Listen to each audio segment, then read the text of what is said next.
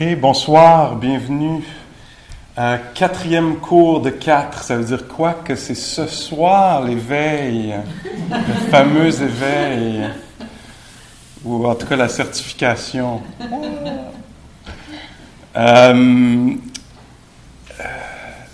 Oui, donc la méditation, rencontre, si on décrit ça là, très très simplement, ce serait quoi? Ben, c'est ça, une rencontre simple avec la réalité, pas celle qu'on crée, qu'on produit dans notre esprit, là, la narration, l'histoire racontée ou les images, mais une rencontre avec la réalité telle qu'elle est, une rencontre simple et, est-ce possible, amicale avec la réalité.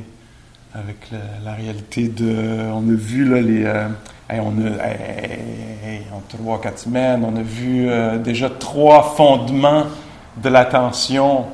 Un fondement, ça pourrait être... Le corps. Oui, le corps. Alors, tout ce qui est du monde, on pourrait dire physique, matériel, ou sinon, on pourrait dire du monde qui passe par les sens, là, par les 5 sens. Alors, une rencontre de qualité avec un événement qui est en train d'avoir lieu, une expérience sensorielle qui est en train d'avoir lieu. Comme, je ne sais pas, moi, si vous avez chaud, par exemple, ou froid, cette expérience-là, directe, pas tellement l'opinion, la préférence, l'histoire qui est racontée, mais l'expérience immédiate. Alors, y toucher, puis après ça, voir si on peut rester là. Donc, demeurer...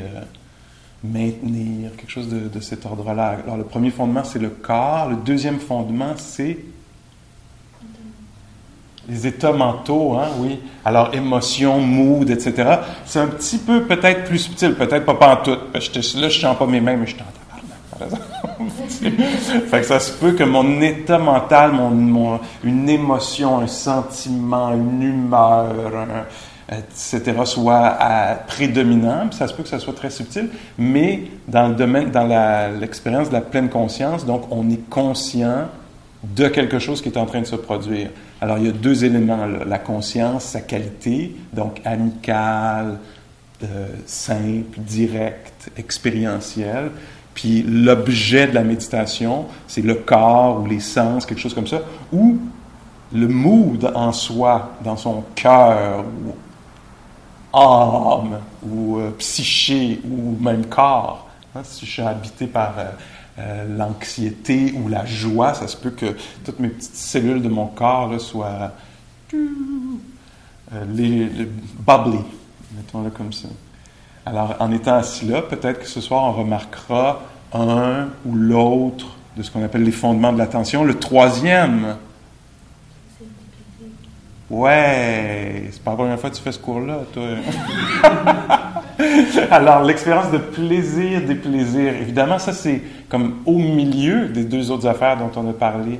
Mais quand même, le Bouddha nous disait, assis sur ton coussin, ou sur ta chaise, ou étendu à terre, ou en marchant dans la rue, ou en coupant les carottes, ou même sa tente, en faisant l'amour, si tu veux décider d'amener ta méditation dans ce champ-là, si tu es pogné pour le faire, ou si tu as la joie de le faire, dépendant de comment c'est perçu au moment où ça l'est, sois conscient de l'apparition puis de la disparition du plaisir puis du déplaisir en mangeant, en réfléchissant à quelque chose. Ah, j'ai hâte de voir cette personne-là la semaine prochaine. Ah, plaisant, plaisant, plaisant. Ah, je me demande si ça va dire ça. Mon Dieu, ça dit ça que je vais dire, plus déplaisant, déplaisant. Alors, les fluctuations dans l'expérience du plaisir, des plaisirs. 3e fondement. Mais là, je ne dis pas ça là, pour que tout à coup on s'assoie, puis c'est quoi là, vraiment une autre façon de présenter ça? On dirait, bien, sois conscient de ce qui se passe, de quoi que ce soit dont il s'agisse, ça vaut la peine que tu le sentes. Mais on va le découper en 3-4. Tu sais, c'est ça la théorie, hein? La théorie, elle vient de la pratique. Mais qu'est-ce que ces choses-là ont en commun, on pourrait dire, bien, qui ont lieu au moment présent?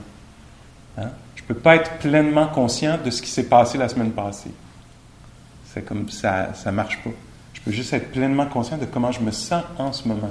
Même si, mettons, il y a des images du passé qui reviennent, ou des images d'un futur potentiel, Ce dont je peux être conscient, c'est de comment je le ressens immédiatement. Alors, très, très immédiat. Et quand je dis émotion, plaisir, déplaisir, c'est pas comme si on est supposé de se mettre à produire des affaires incroyables. Tu sais, j'étais sur mon petit cousin, puis là, je suis posé d'avoir des humeurs, des émotions. C'est pas ça, la vie est généreuse. Tu as juste à pratiquer une couple d'années, puis tu risques de voir pas mal d'affaires passer. C'est t'assois tous les jours sur ton coussin quelques minutes. Des fois, ça va avoir une texture, puis le lendemain, une autre, puis encore une autre. D'excitation, de calme, de confusion, de froid, de chaud, de tendu, de dégagé, de pogné, de brisé, etc.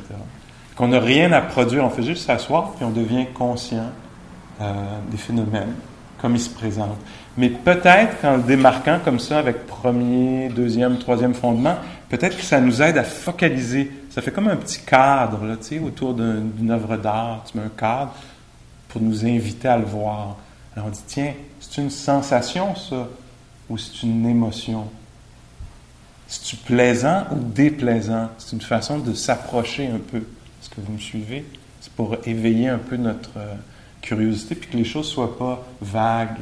Ma vie, c'est de la merde. Oui, mais attends, découpons-le un petit peu, déconstruisons ta vie en petits moments.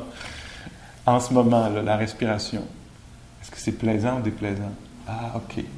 Fait qu'on brise là, nos images sur qui je suis, comment le monde est, comment il va être, puis on devient assez spécifique. Qu'est-ce qui se passe, là? Oui, toi, c'est dur d'être toi, mais en ce moment, là, dans les mains, ben non, ça, c'est pas dur, c'est juste des picotements. Ah, OK. Bon, on vient de clarifier ça. Non, mais tu comprends pas, c'est bien dur d'être moi pareil. Ça, c'est la saisie quand on est accroché à quelque chose. Oui, mais la semaine prochaine. Oui, mais tes mains, là, peux-tu les sentir? Non, la semaine prochaine. OK? C'est naturel, tout ça, ce que je décris là. L'être humain, évidemment, il va faire ça. Mais nous, on essaie de diriger les choses un peu, d'aller dans une autre direction que nos façons habituelles, automatiques de vivre. On essaie de ça un petit peu? OK. Alors, rencontre simple et amicale avec la réalité. Bonne chance à tous les participants. Si vous trouvez ça dur d'une façon ou d'une autre, si vos yeux sont fermés, ouvrez-les. C'est ça, si ça semble dur, puis j'arrive pas, tout ça, prenez une pause, tu sais, mettons que vous êtes assis là, un peu comme je le suis, on pourrait faire, tiens, on va prendre un break, tu sais. Puis peut-être qu'en prenant le break, on va être plus près de ce qu'on veut pratiquer que l'image mentale qu'on a. OK, il faut que je vois comme ça. C'est assez simple, là. D'ailleurs, toute l'histoire, tiens, je vais prendre 2 minutes de plus. Ah non, il repart. Toute l'histoire commence, je ne sais pas si vous le saviez, en tout cas, il y a un moment charnière dans la vie de celui qui allait devenir le Bouddha, là, qui enseigne cette pratique-là, c'est qu'il y a un moment dans sa vie où il essayait là, de bien faire, puis de faire parfaitement, puis tu sais, genre workaholic, puis tout.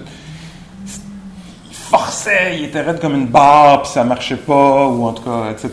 Puis il y a un moment, il avait arrêté de manger, il disait « Ah, je mange plus, il faut que je fasse juste que je pratique, puis il faut que j'évite tous les plaisirs, etc. » Puis on dit que quand tu regardais devant, tu pouvais voir sur la peau de son ventre sa colonne vertébrale. Oui! C'est ça, tu sais. Puis là, à un moment donné, il va perdre conscience parce qu'il a faim, malnutrition, il a mal utilisé son temps, puis il va pas si bien que ça. Là. Finalement, le bout de son chemin, il se rend compte, ça va être de mourir. Ah non, je me suis trompé de chemin. Ça, c'est le chemin de la mort. Tu sais, j'étais trop raide, trop exigeant avec moi-même, trop jugeant, je sais pas quoi. Mettons, je paraphrase un peu. Mais il tombe, il perd conscience. Puis, c'est beau l'histoire. Il y a une femme qui vient, une jeune femme qui s'en allait dans le bois avec son bol de gruau. Ça a donné de même. Et je réorganise l'histoire un peu. Mais avec son bol de riz au lait, puis elle le voit, puis elle dit « Il va pas bien, je vais le nourrir. » Puis elle lui donne quelque chose, puis c'est comme une nourriture. Hein?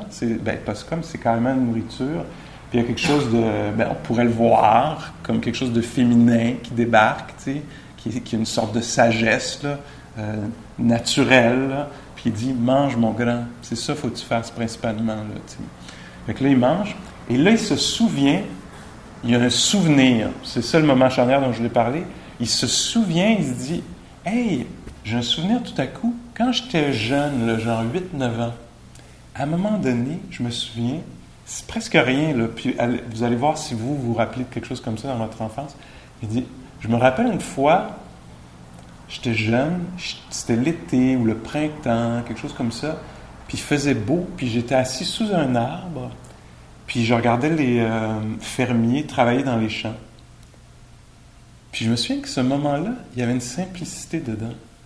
Comme je n'étais pas en train de vouloir autre chose, je n'étais pas perdu, j'étais présent. Je me souviens de la qualité de l'air, de l'ombre sous l'arbre, de la fraîcheur je sais pas, de la journée, de la luminosité. Puis c'est juste comme un flash qui lui revient. Il me semble qu'il y avait quelque chose de juste là-dedans. Tiens, je vais essayer ça. Et on dit qu'après son éveil, ça a été très très vite. C'est devenu ce qu'on appelle aujourd'hui la voie médiane, ce qu'on pratique ici. C'est-à-dire, c'est pas essayer d'obtenir quelque chose ou de s'éloigner de quelque chose, c'est juste de prêter attention puis de se connecter avec ce qui est là. Bon, nous, on n'est pas dans un champ bucolique, sous un arbre de body ou je sais pas quoi, un figuier. C'est pas comme ça, on est à Saint-Denis. Mais, c'est quand même, il y a des gens qui trouvent ça très exotique. « Oh, on vous écoute sur Saint-Denis, la circulation, etc. » Alors, il y a un petit côté exotique, on est là. Puis là, on est invité à juste être conscient, très simplement, comme quelque chose de naturel chez un enfant qui est en sécurité, puis qui est... Hein? Alors, c'est ça la pratique, là, que moi je mets avec beaucoup de mots, puis de théories, puis ce fondement-ci, puis ce fondement-là. C'est un enfant de 8 ans qui pratiquait ça. Fait que c'est bien, non? Ça peut aider de voir, ah, OK, il y a quelque chose de très naturel. C'est juste d'être là, de reconnaître qu'il y a quelque chose qui se passe. Juste du vivant. OK, essayons ça.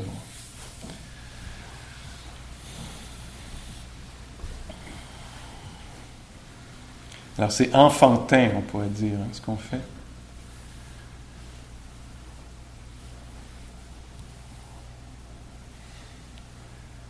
C'est pas scolaire, on n'essaie pas de bien faire, hein? C'est pour nous-mêmes qu'on fait ça. On explore ce que c'est que d'être particulièrement présent.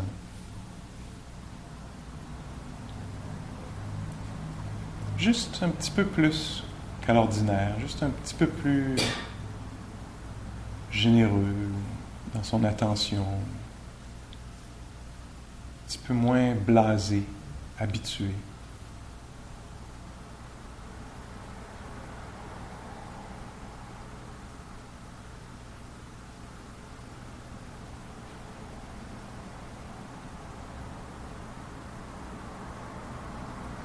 Comme si on n'avait jamais entendu avant des sons du silence ou la voix d'un être humain.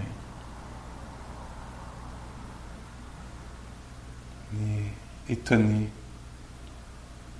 peut-être un peu par les apparitions, disparitions des sons.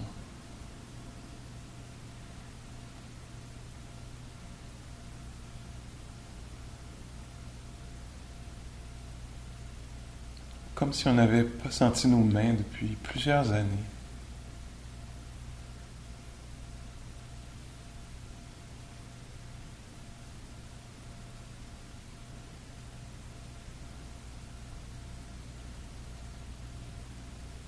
Qu'on avait oublié qu'on respirait.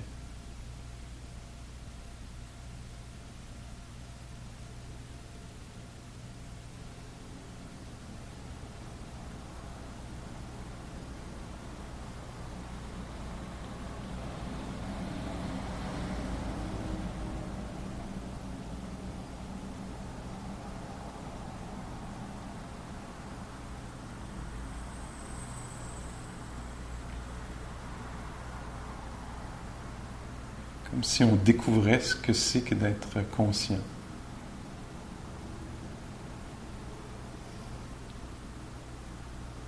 Ce que c'est que d'être éveillé à ce qui se passe.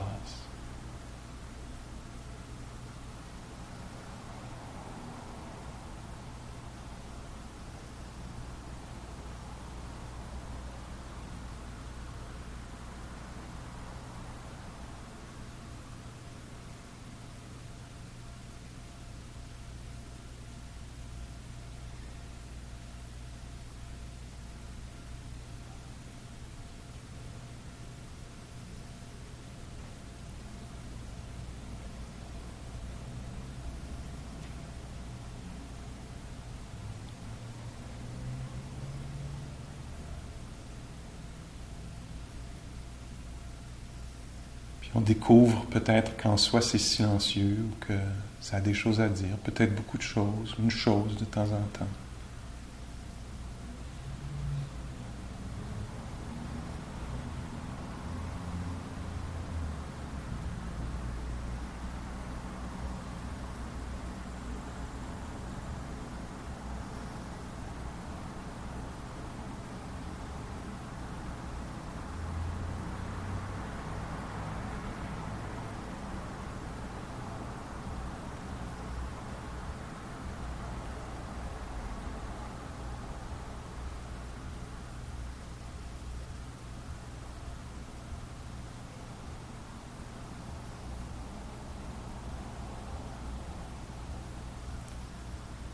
Peut-être découvrir ce que c'est qu'une pensée. Est-ce que c'est quelque chose que je dis, que je vois, ou qui est dit, ou qui est vu?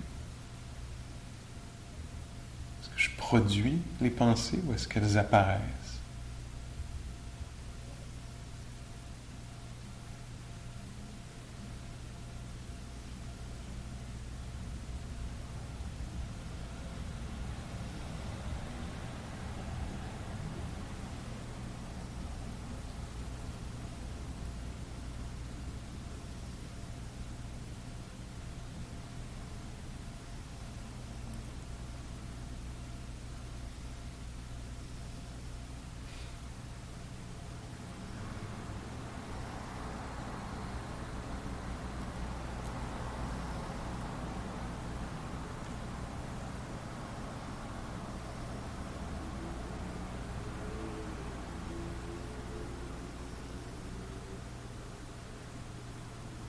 Essayez, si vous voulez, de devenir conscient de la prochaine pensée dès sa naissance, dès qu'elle apparaît.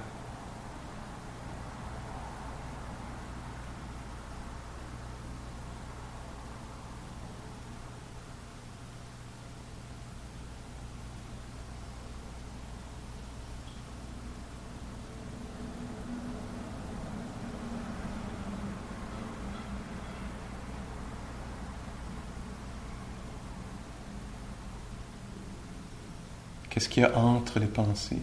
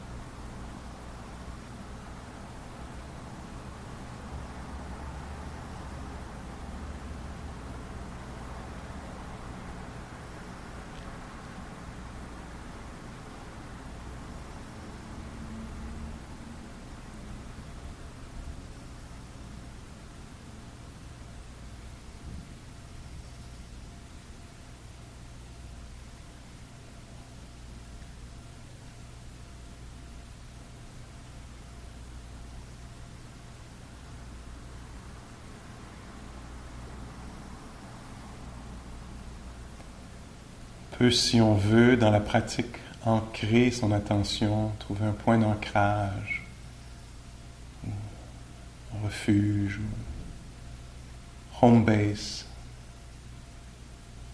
Ça peut être la respiration. On est avec la respiration. Puis parfois un son devient prédominant, le laisse être entendu. Et on revient à notre ancrage. La respiration peut être dans le ventre. Parfois une pensée traverse l'esprit, on devient conscient de la pensée qui finit ou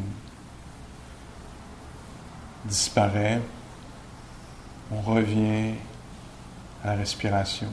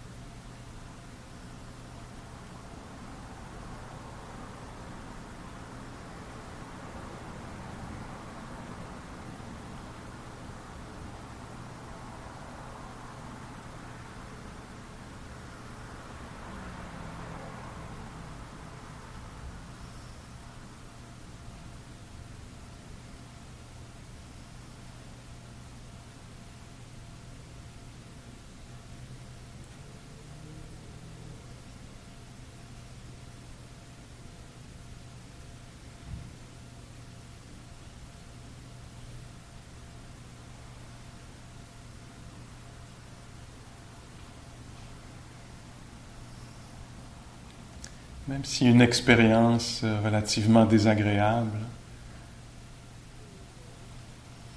peut peut-être en devenir conscient de ça et voir si on peut laisser le désagrément être connu, l'inconfort. Pas qu'il soit extrême, mais s'il est relatif, disons. Léger inconfort.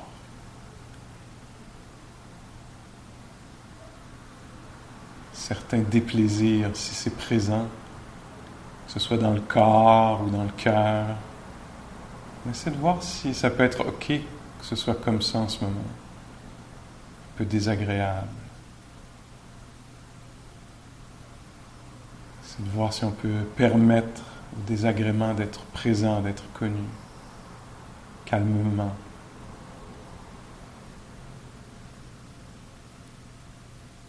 Si c'est le cas. Même chose si c'est agréable. Est-ce que ça peut être agréable? Est-ce qu'on peut rester là, le ressentir, le plaisir?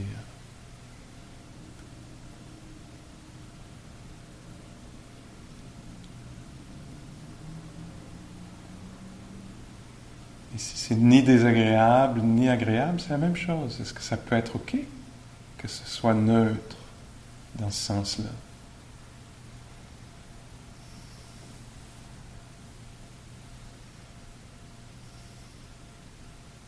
Parfois, on devient confus, agité quand c'est ni agréable, ni désagréable. Est-ce que cette fois, ça pourrait conduire au calme?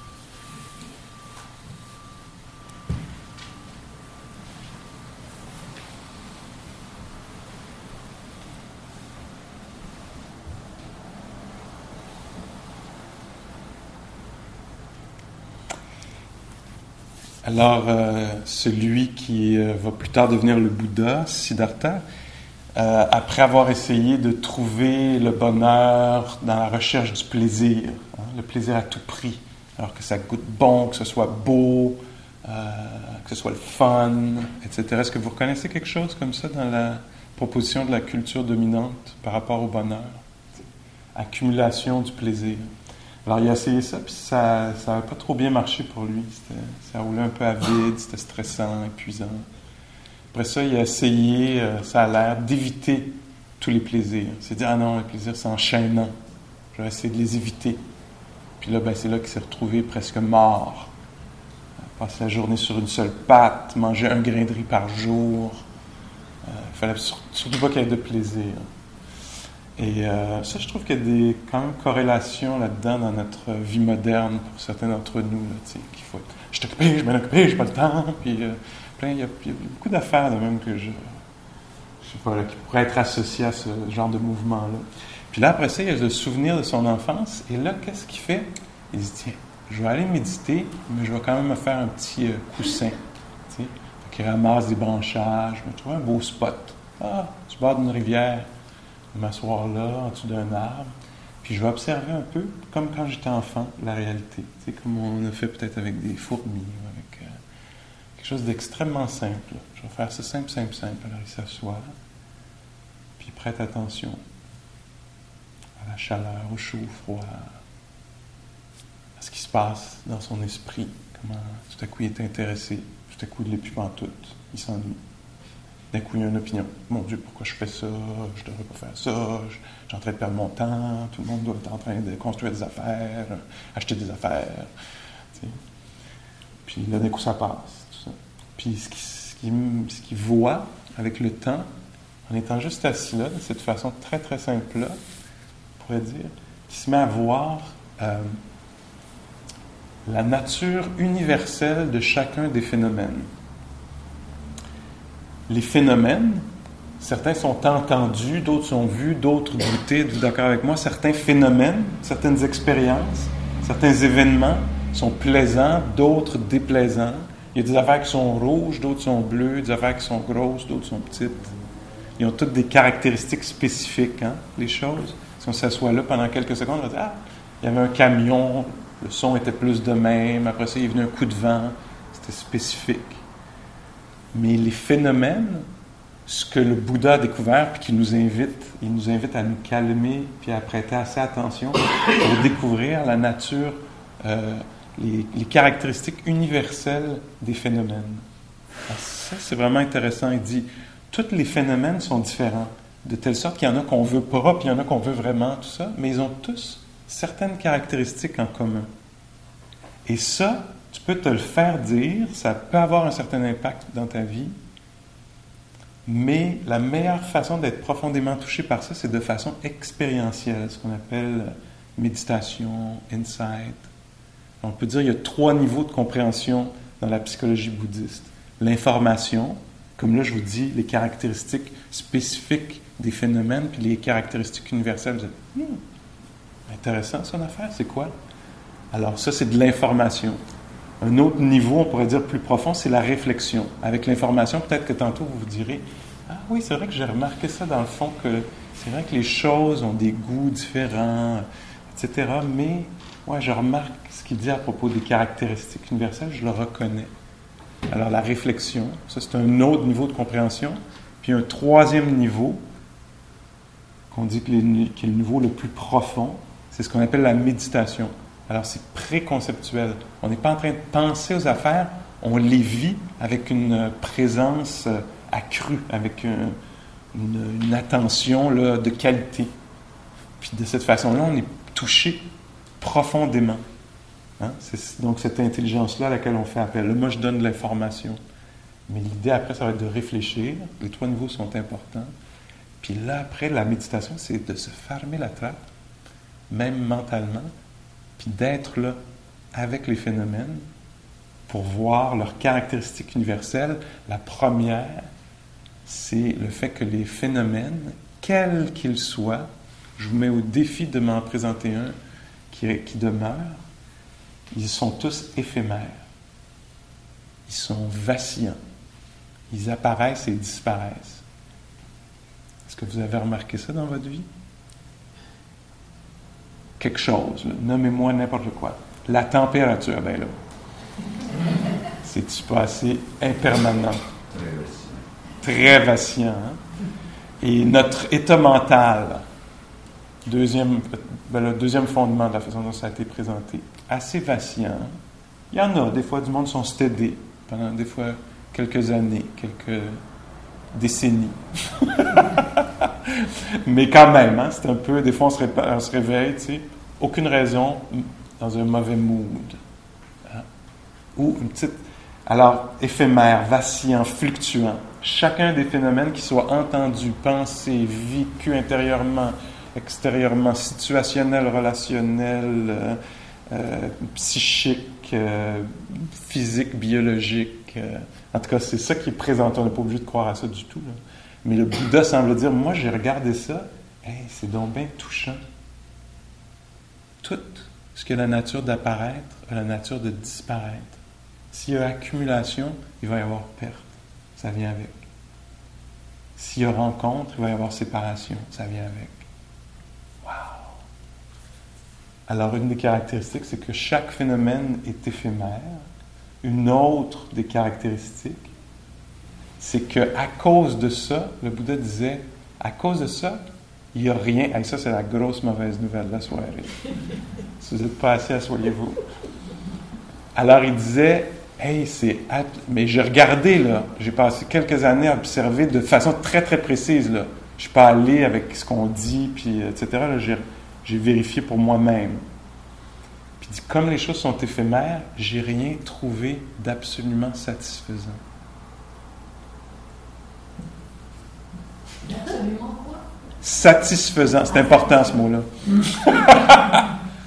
Wow! Hey, on n'est pas dans la pensée magique, là. Hein? On n'est pas dans, hey, si tu fais ça, tout va être beau. Ça va vraiment bien marcher. D'habitude, ça coûte très cher, ça, se faire dire ça. Ça coûte relativement pas trop cher. Donne-moi 2000$, il va te dire que tout est possible, c'est ta faute si ça ne marche pas. Alors qu'ici, la présentation, là, on est vraiment au cœur de la philosophie bouddhiste. On dit, il n'y a rien, il y a satisfaction, il y a plaisir, il y a jouissance, il y a rencontre, il y a profondeur, il y a toutes ces affaires-là, mais il n'y a aucun phénomène, c'est ça la présentation, là, la suggestion qu'il faut aller vérifier, qui est absolument satisfaisant. Aïe, aïe, c'est donc bien capoté quand tu mets ça là, contre la culture, parce que la culture ne va, tu sais, quand tu vas avoir ton véhicule sport utilitaire de cette couleur-là, de cette année-là, tu vas voir, tu n'en auras plus de problème dans ta vie. Et toute autre version de ça, là, si tu es capable de faire cette posture-là dans le yoga, tu vas voir. Inscris-toi, viens, tu vas voir. Puis là, ça dit, mais non, même quand tu vas avoir la posture, la plus belle posture parfaite, tu vas pouvoir faire ta photo Instagram avec. tu vas tomber sur le côté, ça va. Ou la semaine d'après, tu seras plus capable de le faire. Ou... Qu'est-ce que tu allais dire? Mais je suis pas certaine de comprendre. Pas pleinement satisfaisant. Il n'y a rien de pas pleinement satisfaisant. Il n'y a rien qui peut te satisfaire complètement. Tu sais, quand tu dis quand je vais avoir ça, là, mettons là. À lui seul ou à elle-même. Là. C'est ça, exactement. Pourquoi? Parce que éphémère. Ah, ça passe. Puis donc, en partie, la pratique, pourquoi je dis ça? Pourquoi il débarque avec ça, lui, à soir? Parce que la pratique de la méditation, c'est de s'asseoir puis d'avoir une relation intime avec ça, de briser les fausses attentes, les illusions, etc. Puis pouvoir être engagé dans la vie. Écoute, c'est donc bien capoté. C'est le chemin vers le bonheur et la liberté passe vers la découverte que la vie est insatisfaisante, que les phénomènes ne peuvent pas satisfaire complètement. Non, c'est pas vrai. Quand je vais trouver le gars, la fille, quand je vais avoir mon enfant, ça va être complètement satisfaisant. Oui? Pas sûr. Et donc, ça, là-dedans, là, il y a quelque chose qui est qui peut être libérateur. Tu sais, comme au début, on entend ça peut-être, puis qu'on fait « wow, c'est choc, puis je suis pas sûr que ça me tente d'être dans cette réalité-là, tu sais. » Mais c'est drôle que plus profondément, il y a quelque chose qui libère. Tu sais, quand tu dis « oui, mais là, il faut que ça marche, faut que ça... » Ben non, ça ne marchera pas complètement. Ça se peut pas. C'est pas possible. Tu sais. Oui, mais quand... Mais quand tu as cette affaire-là, prête très attention, fais très attention, amène ta pleine conscience, tu vas voir que même quelque chose qui semble parfaitement satisfaisant, même si ça part pas, ça dure, le fait que ça pourrait partir, ça peut te créer un stress. Hein? Tu vois? Imaginons, là, mettons quelqu'un qu'on aime bien et qui nous flatte doucement la nuque, comme ça. Ah, mon Dieu, c'est complètement satisfaisant. Ça n'a même pas besoin de changer. Imagine le même mouvement 4 heures plus tard.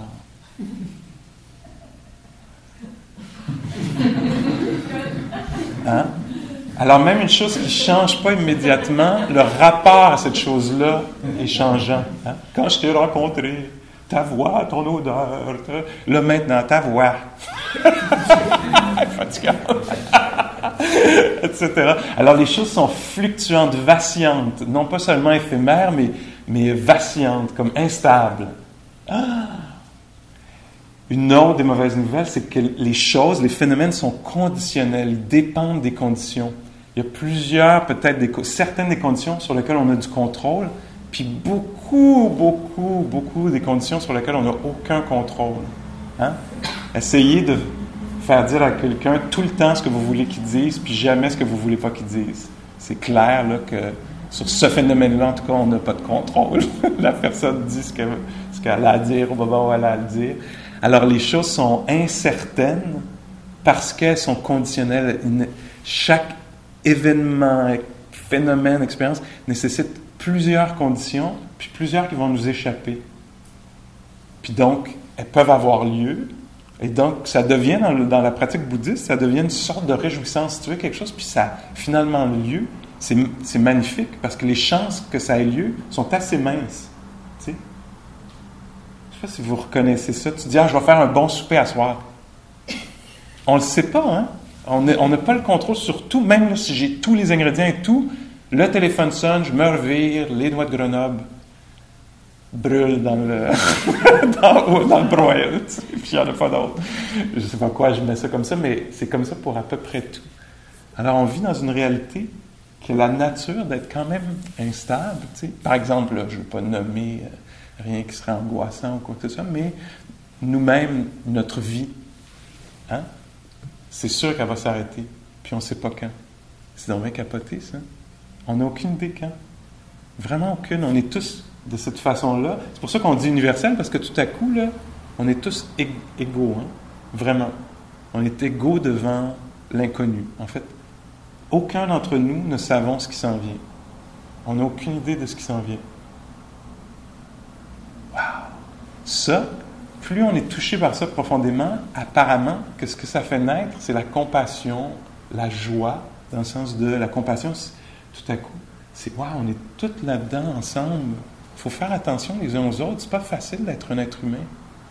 Puis quand tout à coup on entend que ça va bien pour soi-même, pour quelqu'un d'autre, on peut se réjouir parce que wow, il y a quelque chose qui a pris une forme qui est beau, qui semble avoir une certaine stabilité ou profondeur ou valeur ou richesse, tu sais. Wow. Puis la sagesse, c'est de savoir que cette chose-là va passer. Puis on dit que quand on sait profondément que les choses sont éphémères, notre rapport est moins attaché et plus sain. On peut vraiment apprécier la chose. On ne la prend pas pour acquise. Alors il y a comme une sorte de fragilité, préciosité qu'on pourrait reconnaître dans ce qui est beau. Puis donc, les fondements dont je parle, premier, deuxième, troisième fondement, entre autres, le Bouddha nous invitait à juste sois là, tu sais, puis vois se passer. Le plaisir, une idée plaisante traverse l'esprit. Wow. Reste là. Parce que nous, les êtres humains, on va souvent vers la prochaine affaire. Puis là, lui, il dit, reste là, sans la faire monter, puis vois qu'elle va disparaître. Commence avec les sons. Ça va devenir très clair. Puis d'un coup, tu vas voir, même avec le corps, je vais aller un petit peu plus loin, le corps, toujours en train d'apparaître puis de disparaître, extrêmement vacillant. On pourrait dire d'un certain point de vue scientifique, mais non, ton corps était là au début du corps, il est encore là. Mais quand on est assis là, à un moment donné, on entend un bruit, poum, la main disparaît. Hein? Ou on est pris par une idée, oh mon Dieu, la semaine prochaine, le corps disparaît de l'expérience humaine. Le Bouddha était très intéressé par la réalité du point de vue d'un être humain. Puisqu'il disait, c'est quand même de ce point de vue-là dont on en fait de l'expérience. Fait qu'on va s'intéresser à ça du point de vue d'un être humain. À quel point les choses sont vacillantes, changeantes. L'idée que j'ai de moi-même, par exemple, plus je porte attention, c'est très vacillant. Hein? Je suis assis, je suis un bon prof, je m'en sors bien. Poche. Mauvais prof.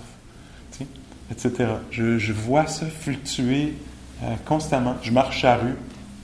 Je suis un être humain. Tu vois. Puis là, d'un coup, tantôt, c'était très drôle. Il y a quelqu'un qui s'en venait, puis là, je traverse sur le trottoir, puis là, d'un coup, je prends une plaque de glace. Puis là, tout à coup, j'avais l'air idiot. Tu sais? Il y avait cette apparition-là. Tout à coup, ça apparaissait comme ça. Pascal, digne, bipède, fonctionnel, tu sais. complètement disparu. Alors tu dis, mon Dieu, j'ai quand même 40 quelques années de pratique pour être bipède, tu sais. Puis là, tout à coup, 4 pattes. Et comme ça, tu sais, l'ouïe, la vue, tous ces phénomènes-là qu'on prend pour acquis, la santé, hein, éphémère. Moi, un jour, j'étais chez le médecin, puis il me dit, hey, ça va pas du tout, tu n'as plus de système immunitaire, c'est fini. Il n'y a plus de système immunitaire. Il faut tout de suite là, gros branle-bas de combat. Là, puis je me souviens, ça m'avait vraiment étonné, puis je m'étais défini moi-même comme étant en santé. Puis tout à coup, j'avais comme un genre de choc d'identité, parce qu'il me disait, non, toi en fait, t'es un malade. T'sais? Puis là, vite de même, vacillant, éphémère. Je suis assis dans le bureau du médecin, puis tout à coup, il me dit, non, t'es pas qui tu pensais être, ou ce que tu pensais être, c'est fini. Là, t'es une autre expérience. Peut-être vous pouvez reconnaître ça, là, dans votre expérience, d'une façon ou d'une autre. Là. Peut-être que vous étiez, je sais pas quoi, le partenaire de quelqu'un, puis tout à coup, vous apprenez que non, ça a l'air que non. Que je suis plus le partenaire de cette personne-là. Ou je me suis défini comme ça. Ou que, je sais pas quoi, j'étais telle affaire. Je suis un artiste, mais là, il y a ou pas de job ou pas d'idée.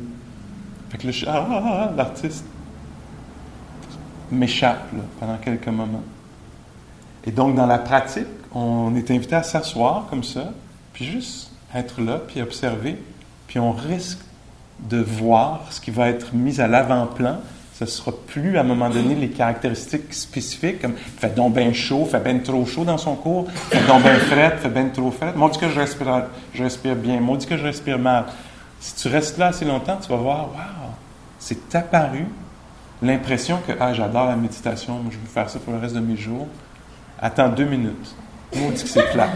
C'est donc bien plate. Quelle idée j'ai eue de venir ici. Hein? Alors, c'est vacillant comme ça. Puis là, la liberté, selon le Bouddha, apparemment, c'est que tout à coup, on se met à avoir une sorte de sourire, de tendresse, d'humour. Alors, le bonheur, c'est pas d'obtenir ce qu'on veut, que c'est pas illégal d'obtenir ce qu'on veut, mais le bonheur, c'est pas d'obtenir ce qu'on veut, c'est la qualité de la rencontre avec ce qui se passe, une rencontre sage, sachant que la chose est éphémère, changeante, conditionnelle. Même le Bouddha va très loin. Il dit qu'il n'y a rien qui nous appartient vraiment. Qu'on va découvrir ça profondément. Là. Insight, vipassana, c'est-à-dire un changement de point de vue. Ce ne sera pas juste une idée qui va être présentée. On ne sera plus capable de voir des choses pareilles. La méditation, c'est ça l'idée, c'est d'avoir une compréhension profonde qui change notre perspective sur la réalité. Puis quand tu as vraiment fait ce job-là, tu vas voir qu'il n'y a rien qui t'appartient. Une sorte de mouvement de colonisation, d'appropriation, là, pour utiliser des mots qui sont importants d'une autre façon, là, ces temps-ci. Mais alors, il y a une sorte d'appropriation qui est déplacée, puis qui va être douloureuse. Hein. Je suis très intelligent. Moi, je suis très, très, très intelligent. Voyez-vous, l'appropriation de cette affaire-là, même, tu ne dis pas ça socialement, mais mettons que tu penses ça. Ou je vaux rien. Ça peut être l'opposé, c'est pas très grave. N'importe quelle sorte d'appropriation, c'est pas sage. C'est une méprise. Parce que cette affaire-là appartient un peu plus à l'univers qu'à un je quelconque. Hein? L'intelligence, là, c'est une concoction. Tu tombes sur la glace d'une certaine façon, comme je n'ai pas tombé ce soir. Puis après ça, oups, tout à coup, c'était pas exactement toi. C'est plus ça qui est là. Ou, je sais pas quoi, là, mais tout est un peu éphémère, aléatoire, nous appartient pas exactement. On le voit avec l'âge, par exemple. Ceux d'entre nous qui vieillissons. On est très peu, mais... Alors, tu sais, tu te regardes dans le miroir, puis c'est une insulte, là. Parce que, où ma face? Tu sais, la mienne, l'autre. Ben, c'était pas la mienne exactement, parce qu'elle est plus là. Et donc, dans la méditation, on est invité à s'asseoir, je le répète, puis à juste prêter attention, puis on va se mettre à voir. Ça va être révélé pour nous la nature dynamique, changeante des choses. Les moods, les impressions, les croyances. Il n'y a pas d'affaire qui semble rester absolument pour toujours. Question, objection à propos de ça? C'est quelque chose, hein, quand même, ce que j'amène. J'ai de la misère à voir que tout ça, ça peut arriver. Ça peut arriver? Oui, juste en... Qu'est-ce qui peut arriver? En méditant, là. Oui. Moi, je suis très novice, là. Oui. Puis je vais juste me concentrer sur ma respiration. Tu essaies de survivre aux quelques minutes. Les pensées à Oui. rentrer, je m'ensemble sur ma respiration. Puis là, je suis juste là. Peut-être que je te donne une vision plus longue, tu sais. Je tends à faire ça. Je trouve que ça peut être une bonne façon, tu sais, parce que c'est intéressant, c'est bon de savoir dans quoi je m'embarque, tu sais. Ou un peu c'est quoi vers... Parce que ça peut diriger mon attention, tu sais, si je suis là, comme, je veux juste être bonne avec la respiration, tout ça, mais je peux me rendre compte, non, en fait, l'attention n'est pas tellement sur la respiration autant que sur son côté éphémère. C'est pas tellement mon mood, puis qu'il faut que j'en ai un autre, c'est sur sa nature changeante, tu sais. Fait que peut-être que plus tard, la semaine prochaine, ça va avoir un impact sur ça. Peut-être pas. Mais je comprends ce que tu dis, que c'est difficile. Là, tu te dis, attends, là, j'essaie juste de respirer puis d'être là, tu sais. Fait que donc, ce qu'on fait dans le processus de la méditation, c'est ça. C'est qu'on est agité, pogné dans nos pensées, pas habitué de rester présent. Puis là, on développe cette capacité-là. Donc, on stabilise l'esprit pour qu'il reste présent au phénomène. Pas qu'il... Tu sais, ce que l'esprit fait souvent, c'est qu'il entend un son, puis là, il part. Ah, mon Dieu, la fenêtre est ouverte. Comment ça que la fenêtre est ouverte? Je suis, mais non, c'est une bonne idée qu'il a ouvert la fenêtre. Tu sais. Puis là, nous, ce qu'on fait, c'est, non, les commentaires, on leur donne pas tant de valeur que ça. Ce à quoi on donne de la valeur, c'est au phénomène lui-même. On va stabiliser notre esprit là-dedans, puis là, ce qui va arriver, c'est qu'on va se mettre à voir les phénomènes apparaître, disparaître. Tu vas voir ton agitation naître. Non, tu n'es pas rendu là. Parfait. Ça serait normal. Ça serait anormal que tu sois rendu ailleurs. Quand tu dis, on va voir notre état d'esprit, moi je suis comme si neutre, il n'y a rien qui se passe. Neutre. Mais ça, c'est quelque chose déjà. Oui. Puis je pense que, tu sais, mettons, là, je pense que d'ici la fin de la semaine, à un moment donné, tu vas dire, là, je ne suis pas sur le neutre. Là, je suis pleinement conscient de ne pas être sur le neutre, tu sais. Parce que là, je sais pas, je suis excité ou je suis déçu, tu sais. Puis, mais ce qui arrive dans le processus de la méditation, c'est que les choses on focalise tranquillement. Tu sais, c'est comme un peu vague. Oui, ça respire. So what? Puis, c'est à peu près ça, tu sais. Mais tranquillement, en prêtant attention, on va découvrir, là, je suis agité. Là, je suis calme. Ça va, si tu prêtes attention, c'est sûr que tu vas le découvrir. Le Bouddha disait, si tu prêtes attention, c'est absolument sûr que les choses vont venir en focus, là, tu sais. Alors, c'est juste une question peut-être de patience. Continue à prêter attention, puis tu vas voir, il va se passer des choses. Il y a des choses qui vont apparaître. Parce que toutes ces affaires-là ont lieu déjà. OK. Là, comment tu te sens, là? Te sens-tu neutre ou un peu impatiente? Oui! OK, continue. Regardez-la tous. Tout le monde, regardons notre avenue méditante. Parce que c'est intéressant. C'est pas aussi neutre, là, non? Non? Est-ce que c'est agréable ou désagréable? Désagréable, OK. Mais ça, c'est exactement la pratique, hein? Le Bouddha dit pas, c'est désagréable, il faut que ça s'arrête. C'est désagréable, deviens conscient de ça. Désagréable, c'est très différent d'agréable, hein? Et ça se pourrait que tu vois même des fluctuations là-dedans parce que c'est désagréable, mais en même temps, c'est drôle quand même, tu sais. Puis, c'est un peu agréable aussi. T'as chaud. OK, fait que ça, tu te rends compte de ça. Mais la pleine conscience, c'est exactement ça. C'est de voir les phénomènes pendant qu'ils ont lieu. Puis là, au début, on pense que c'est vague, il ne se passe rien. Puis là, d'un coup, on va se mettre à voir des fluctuations. Ou on va penser, tu sais, je suis dépressif, je ne vais pas bien, je ne vais juste pas bien, ça fait des années que je ne vais pas bien. Puis là, on va se mettre à regarder, puis sentir. Puis là, on va peut-être sentir que, en fait, ça fluctue un peu. Que là, c'est le désespoir. Puis que là, non, en fait, c'est flat. Tu sais. Puis là, il y a des mouvements là-dedans aussi qu'on va découvrir. Même si quelqu'un dit, par exemple, L'autre jour, je parlais à quelqu'un je disais, ah, mon Dieu, t'es de bonne humeur, c'est le fun, encore aujourd'hui, tu sais, je sais pas quoi. J'ai hâte. Puis la personne m'a dit, je suis toujours de bonne humeur. Avec une certaine agressivité, d'ailleurs. Mais ça, je ne toucherai pas à ça. Genre, mais je suis content pour toi, c'est super. Mais je me disais, hey, assieds-toi 2 minutes. À tous les jours, je pense que tu vas voir passer des affaires. Il y a des nuances. Je suis toujours de bonne humeur.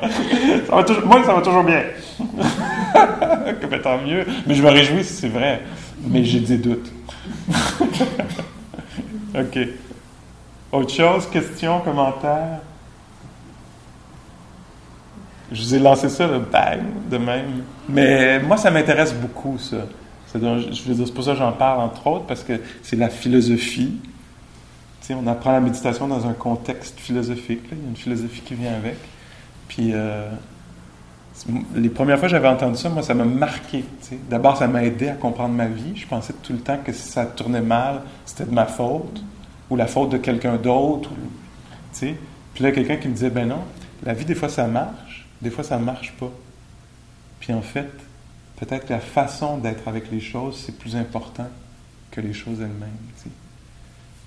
C'est intéressant comme de repartir avec ça, puis d'aller voir, attends, tu sais, c'est quoi ma relation à ce qui se passe? Tu sais, mettons que ça ne fait pas mon affaire. Là. Est-ce que je peux me détendre quand même? Est-ce que je peux être, au lieu de me fermer, de m'effondrer, est-ce que je peux rester présent? Quand ça se passe pas comme je veux. Puis quand ça se passe comme je veux, est-ce que je dois absolument mon Dieu, il faut que ça reste, il faut pas que personne n'y touche. Tu sais. Est-ce que je peux rester détendu quand c'est agréable aussi? Puis avoir la capacité de vraiment sentir ce qui est agréable, plutôt que de stresser quand c'est agréable, de stresser quand c'est désagréable, puis de stresser quand c'est neutre. Hein? Qui est souvent ce qui arrive à un être humain. Veut préserver ce qui est bon, a peur de ce qui n'est pas bon, puis quand c'est ni bon ni pas bon, est perdu. Tombe dans le doute, l'agitation, etc. Fait qu'essayons ça sur le coussin un petit peu, quelques minutes.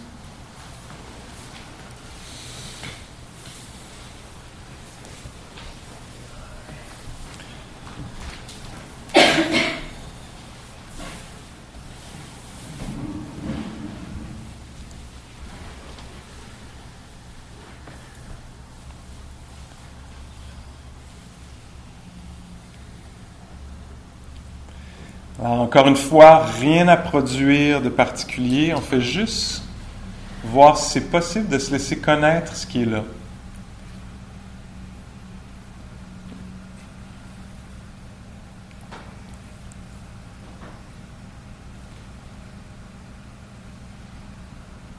Là, il y a un son, par exemple, qui est apparu, qui n'était peut-être pas là avant.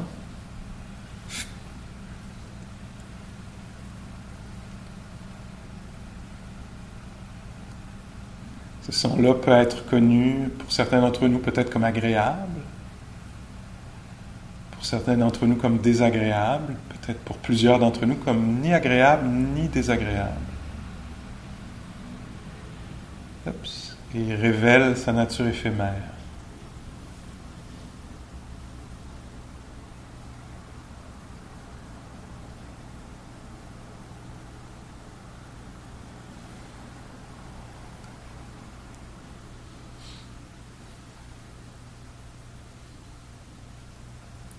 Si vous voulez, c'est possible pour vous de noter l'état mental dans lequel vous êtes. Peut-être plutôt neutre ou intensément désagréable, ou plutôt agréable. Si vous n'êtes pas capable de dire, c'est probablement parce que c'est plutôt neutre.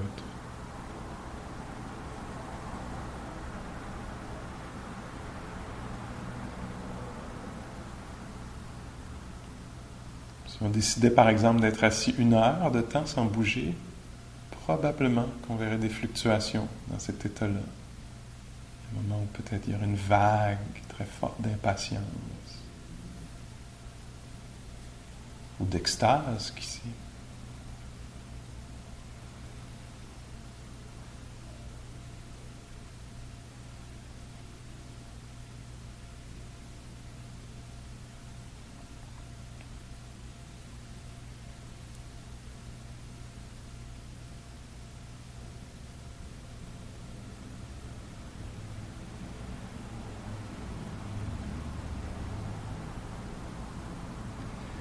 Quand un phénomène est neutre, la tendance, on en parlait la semaine passée, la tendance, c'est qu'on a de la difficulté ou à le sentir ou à rester avec. C'est une façon qu'on a de ne pas être libre. Alors, dans la méditation, souvent, les phénomènes sont plutôt neutres.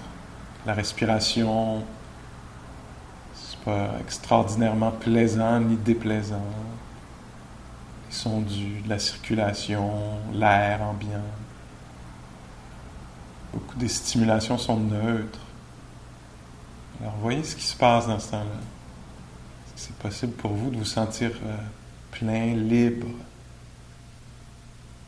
vibrant? Ou est-ce que ça tend vers l'ennui, vers l'oubli?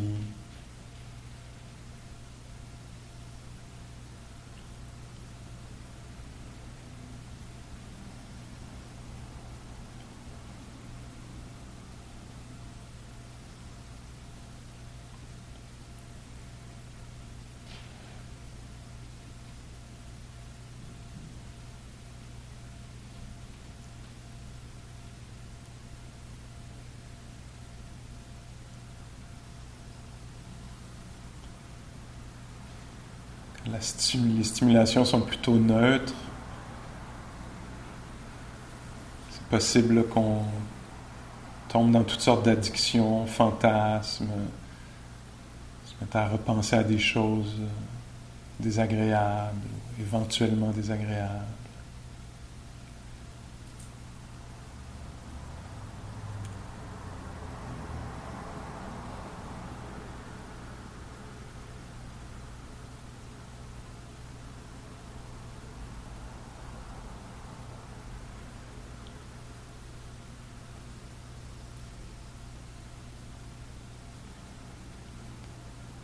S'il y a un aspect désagréable dans votre expérience, vous allez peut-être voir l'esprit réagir, se braquer, détester ce qui est là, ou le craindre.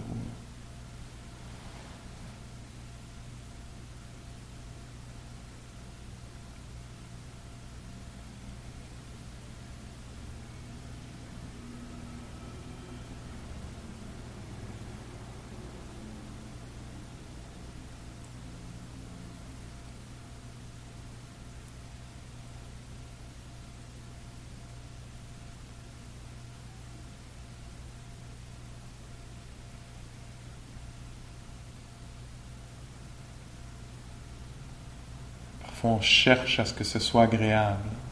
On est impatient. On veut une autre expérience plus riche, plus pleine. C'est possible qu'on devienne conscient de ça.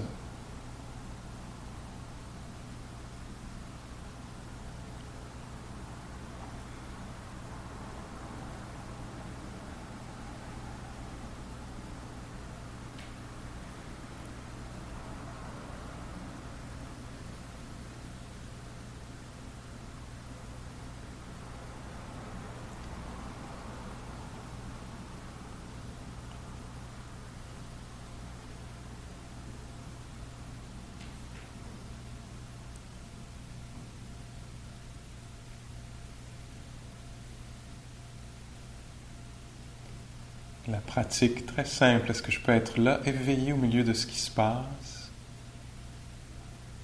conscient du corps assis, respirant, de façon calme, équilibrée, sans tomber dans l'oubli ou la réactivité.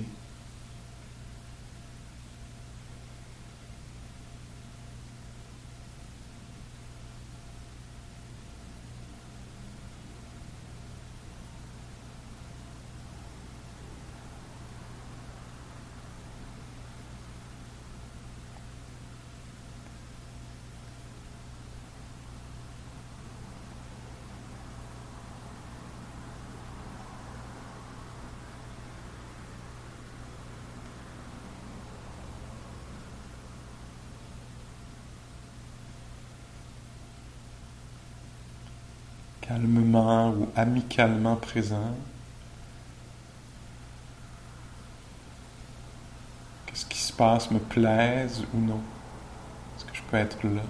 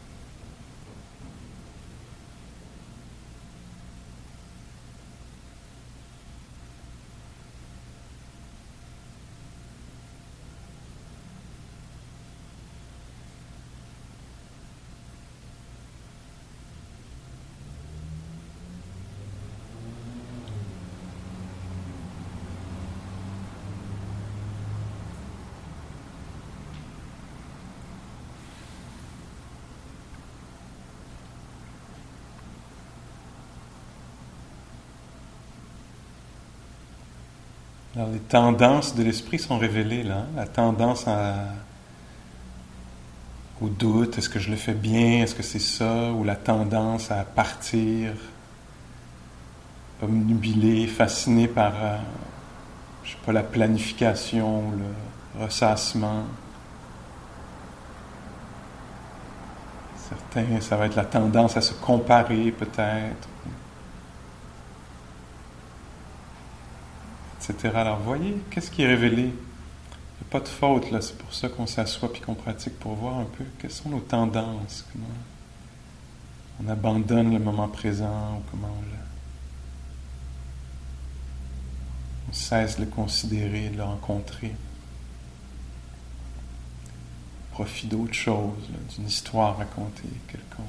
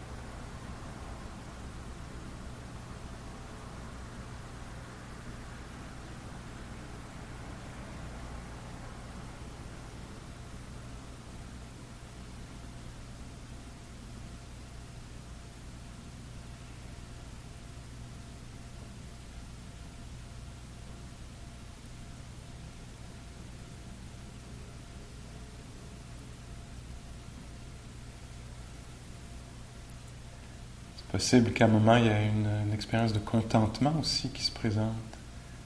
Alors, à cause de la qualité du contact avec la réalité, parce qu'on est là, on demeure là, dans les mains qui picotent, le ventre qui bouge, qu'on demeure là avec la fraîcheur de l'air, si c'est comme ça qu'elle est ressentie, avec le paysage sonore, c'est possible qu'il y ait un moment où, oups, tout à coup, on n'a pas besoin d'autre chose, d'être ailleurs, plus loin. Tout ça tombe, il y a juste une rencontre intime, privilégiée, avec le moment. On est un peu en dehors du temps. Hein? Là, il reste combien de temps à la méditation? Tout ça tombe. Il y a juste les sons, ou le silence, ou le souffle.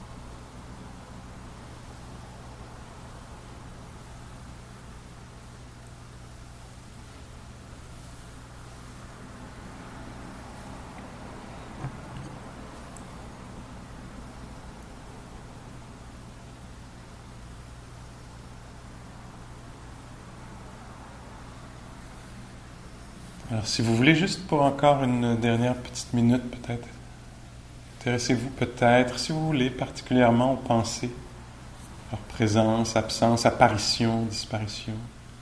Qu'est-ce qu'on appelle une pensée? Est-ce que c'est quelque chose de dit, ou de vu, d'entendu ou de prononcé?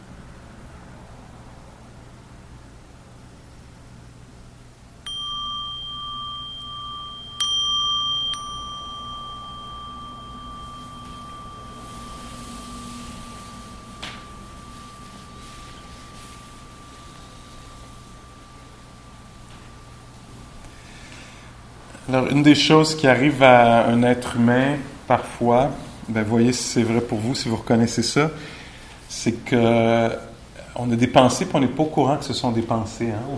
On est dans la transe des pensées. Alors, on embarque dans cette affaire-là, puis qu'on se retrouve à cette place-là en train de faire ça, ou d'avoir cette conversation-là, puis tout à coup, ça disparaît, puis on se retrouve dans un autre monde ailleurs, en train d'avoir peur de ceci, ou de vouloir avoir cela, ou de jouir de cela, ou ceci, ou quoi que ce soit. Là. Et dans la pratique de la méditation, une des raisons pourquoi on la pratique, c'est on parle beaucoup de voir les choses telles qu'elles sont, voir la réalité telle qu'elle est, puis entre autres, ça fait référence aux pensées, qu'on se rende compte qu'en fait, ce sont des pensées, que c'est pas la réalité. Hein? Et ça peut paraître très, très évident, mais pour moi, en tout cas, au cours des années de pratique, je trouve que c'est l'affaire là où on est le plus mélangé, les êtres humains, puis qu'on ne le sait pas. On ne sait pas qu'une pensée est une pensée. On a une pensée, on pense que c'est la réalité, que c'est la description de la réalité. Puis donc on bâtit sur cette pensée-là une autre pensée qu'on pense aussi qui est la réalité. Puis ça prend pas beaucoup de temps là, que tu es complètement à côté de la traque. Tu sais. Et si vous voulez essayer un petit exercice, j'enseignais il y a pas très longtemps avec Anouchka, une collègue avec qui j'enseigne des fois, puis elle a fait faire cet exercice-là, puis je me dis, wow, c'est incroyable, après 20 ans de pratique, je suis vraiment comme très beginners en fait, parce qu'elle disait, pensez à vos bottes qui sont dans l'entrée là-bas, pensez à vos bottes. Alors vous allez probablement peut-être les voir, ou en tout cas, pensez à vos bottes. Est-ce que vous pensez à vos bottes? Okay. Puis là, elle disait, ça, c'est pas vos bottes. C'est une pensée. Puis moi, j'étais assis à côté d'elle, je disais, non, c'est mes bottes. Puis elle disait, ça, c'est une pensée, c'est pas vos bottes. Je disais, non, c'est mes bottes. C'est vraiment mes bottes que je vois. Est-ce que vous voyez, est-ce que vous êtes dans le même genre de folie que moi? Pas? Peut-être pas avec les bottes, peut-être qu'avec les bottes, vous avez beaucoup de discernement, de sagesse. Vous savez que c'est une production d'une image mentale. Mais la plupart du temps, pour beaucoup d'entre nous, encore une fois, croyez rien, là, ici. On n'est pas là pour croire, mais c'est juste des suggestions un peu pour la recherche, puis voir un peu, justement, c'est la liberté opposée à, en anglais, on dit delusion, notre confusion, on pourrait dire. Voilà, notre confusion. Alors, il y avait un prof très reconnu dans la lignée dans laquelle on est, là, qui disait souvent les pensées de ta mère ne sont pas ta mère. Les pensées de ta mère, c'est ta propre production, ça t'appartient, c'est généré de l'intérieur, etc. C'est pas elle. Ou on peut prendre n'importe qui d'autre. Mais ça, c'est très... une des expériences de la sagesse, c'est de savoir qu'au moment où je produis une pensée, c'est une production locale. Tu sais? Et que ça se peut que ça ait un lien avec la réalité, mais comme quand je pense, telle personne a voulu me faire mal. Genre, est-ce que c'est absolument vrai? Oui, c'est vrai. Parce que je le sais. Tu sais. Puis cette construction-là, est-ce qu'elle est absolument vraie? Puis avec la pratique, ce qu'on apprend à faire, mais il y a plein d'autres façons d'y arriver dans la vie, là, mais c'est de voir que, là, il y a la production d'une idée. Peut-être qu'elle est juste, peut-être pas. Puis dans ce sens-là, c'est libérateur. Ça semble très, très basic, mais en fait, je pense pas. Je pense que c'est extrêmement avancé de ne pas prendre ses pensées pour autre chose que... Ou par exemple, certaines pensées, remarquez si c'est vrai pour vous, certaines de nos pensées sont très lourdes, dramatiques, pesantes, là, accablantes, etc. Puis plus on pratique, plus on va reconnaître qu'en fait, elles avaient l'air de ça. Mais que c'est des phénomènes extrêmement légers, une pensée, une image, c'est extrêmement instable, sans substance en fait. Alors que nous, on va facilement, quand on n'est pas attentif, donner à une pensée un poids ou une gravité ou un truc qui pourrait se produire parmi tant d'autres, là, mais j'ai une pensée, imaginons que j'ai une pensée cruelle. Tu sais, je pense, telle personne a fermé la porte trop fort. J'espère qu'elle va payer pour ça. Tu sais. Ou, je ne sais pas quoi, là, a mal plié sa couverture dans l'étagère. Tu sais. Puis si j'ai une pensée cruelle qui traverse mon esprit, je pourrais facilement, dans un sens y croire, oui, puis je vais faire payer la personne, etc. Mais dans un autre sens, je pourrais être identifié, penser que ça me décrit. Puis là, dire, mon Dieu, j'espère que personne ne sait, mon Dieu, ou même personnellement penser, je suis donc ben pas fin, je suis une personne horrible, que je souhaite du mal à quelqu'un. Alors que dans la pratique, ce qu'on voit qui arrive à un moment donné, c'est qu'on voit qu'il peut apparaître une pensée cruelle, par exemple, puis qu'elle peut être reconnue comme telle, et c'est tout. Cette pensée est cruelle. C'est mieux de ne pas entretenir ça, mais ça ne me définit pas. Alors, voyez-vous comment on peut enlever une couche, là? Oh non, je ne suis pas de même. Débat intérieur, non, je suis de même. Culpabilité, je suis une personne horrible. Parce que il n'y a pas cette capacité-là de reconnaître qu'il y a un phénomène qui a eu lieu, qui n'est pas moi exactement. Est-ce que vous voyez cette nuance-là? Ça dégage beaucoup l'esprit d'arriver à voir une pensée pour ce qu'elle est. Puis au lieu de se définir par elle, ou c'est la même chose avec la générosité. Hein. Il peut y avoir un mouvement de générosité en soi. Je vais téléphoner pour quelqu'un tantôt pour voir comment elle va, etc. Je suis tellement généreux. J'ai toujours été généreux. J'espère que le monde s'en rende compte. Il y a une appropriation d'un mouvement qui est absolument universel, la générosité, etc. Mais nous, les êtres humains, on s'identifie, on est en fusion avec ces affaires-là. Ça me décrit, puis là, j'espère que le monde le sache, ou je veux pas que le monde le sache. T'sais. Et donc, l'alternative qu'on propose ici un peu, c'est la pleine conscience. Au lieu que tout me définisse ou qu'on ne veuille pas que ça me définisse, c'est est-ce que c'est aidant ou est-ce que c'est pas aidant? C'est ça la sagesse. Hein? La sagesse, c'est pas de s'approprier les choses ou de ne pas vouloir que ce soit soi, c'est de reconnaître est-ce que c'est aidant ou pas aidant, puis voici, c'est tout. Tu avais une question, un commentaire? Oui, mais qu'est-ce qui nous définit alors? C'est une très bonne question. Parce que c'est à la fois passionnant et très très angoissant aussi, parce que qu'est-ce que je fais avec tout ça? Oui. Ben, c'est une très bonne question. Qu'est-ce qui nous définit? Le Bouddha semblait dire qu'il n'y a rien qui nous définit, mais qu'il y a des choses qui ont vraiment lieu, il faut s'en occuper. Hein? Quand ça fait mal, quand c'est troublé en soi, ben oui, ça prend de la compassion, il faut accompagner ça. Puis quand c'est dégagé, ben oui, on peut célébrer ça. Mais qu'en fait, lui, il semblait dire, moi j'ai bien regardé, j'ai pas trouvé une affaire qui me définisse complètement. Mon accent est dépendant de la culture dans laquelle je viens, mes humeurs sont dépendantes des situations, de la façon dont j'ai été élevé. Il n'y a rien qui est intrinsèquement Pascal. Wow, far out. Parce que j'ai l'impression que c'était quand même un bout de réponse. Qu'est-ce qui est bien, qu'est-ce qui est mal? Vous avez dit qu'est-ce qui C'est-à-dire que c'est ça, le discernement. La question est plus... Tu sais, je me souviens, pendant longtemps, j'ai fait des retraites avec des adolescents, puis je me souviens, une fois, une jeune adolescente avait dit, tu sais, moi, là, des fois, je suis chill, puis je suis fine avec mes amis, puis on s'entend bien, puis tout ça. Puis des fois, là, je suis bitch, puis je suis de mauvaise humeur, puis je fais payer le monde. Tu sais, je suis laquelle? Moi, je suis qui? Je dis, ben, la question dans le bouddhisme ne se pose pas. La question qui se pose réellement, c'est bénéfique ou nuisible. Fait que ce frame-là, cette sorte de lunette-là, moi je suis le même, je veux ça pour moi, puis etc. On enlève ça, puis on dit, ça a créé beaucoup de troubles, tout ça. T'sais. Ce qu'on va faire plutôt, ça va être la conscientisation, sensibilisation, responsabilisation. On va essayer de voir ce qui est là, puis de voir qu'est-ce qui est bénéfique, qu'est-ce qui va être aidant. Puis dans la psychologie bouddhiste, c'est central ça. La sagesse, ça se définit entre autres par la capacité de reconnaître ce qui est bénéfique puis ce qui ne l'est pas. Et bénéfique, ça veut toujours dire bénéfique pour soi et pour les autres. Puis nuisible, ça veut toujours dire pour soi et pour les autres. Ça fait qu'il y a pas, c'est pas genre je vais faire quelque chose, c'est pour moi. C'est comme par exemple ici, l'idée ce serait d'être plus attentif, plus calme, plus équilibré, plus responsable, plus conscient. Ça va être bon pour soi et pour tout le monde autour de nous. C'est ça un peu l'idée là. Parce que, tiens, on peut finir avec ça là, tu sais.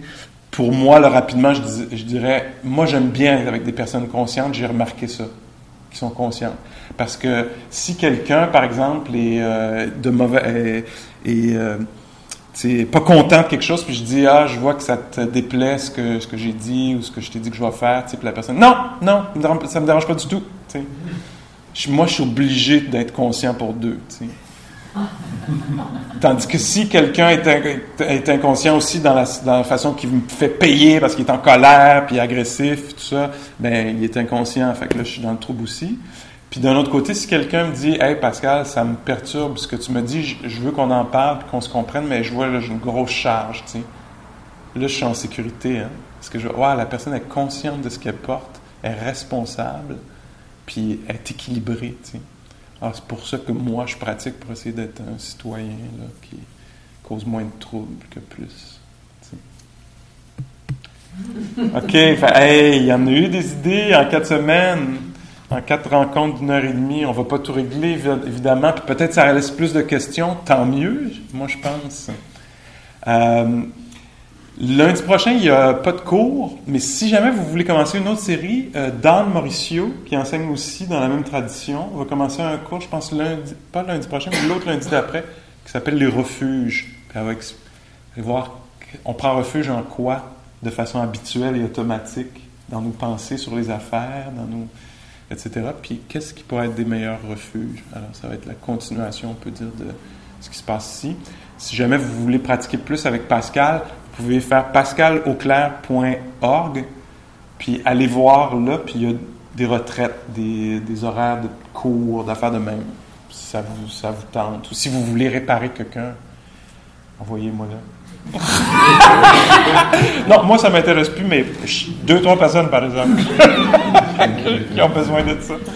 Quand je prends l'avion, souvent la personne à côté de moi, quand c'est un sujet de conversation, elle me dit, tu sais, il y a un moment là, où ça se peut qu'il y ait la question, qu'est-ce que tu fais dans la vie? Je suis prof de méditation, puis la réponse, très très souvent, ça me fait très rire, c'est ah, ça ferait du bien à ma femme, ou ça ferait du bien, ça ferait du bien à mon frère, ou ça Fait que c'est ça qui est ça. OK, merci beaucoup pour votre considération. Les 4 enregistrements, Il se retrouve à un moment donné sur un site, par Pascal Auclair, je pense, par mon site, tu peux y avoir accès, mais c'est un site qui s'appelle dharmaseed.org. Puis là-dessus, moi, j'ai à peu près 500 enregistrements, mais il y en a plein d'autres profs de cette tradition. Fait que tu peux aller écouter des choses là-dessus, mettre ça dans ton téléphone, char. Ouais, peux-tu la poser après? OK. All right, parce qu'on est dépassé l'heure un peu, puis je ne veux pas retenir les gens. Merci beaucoup, tout le monde. Merci. Thank you for listening. To learn how you can support the teachers and Dharma Seed, please visit dharmaseed.org/donate.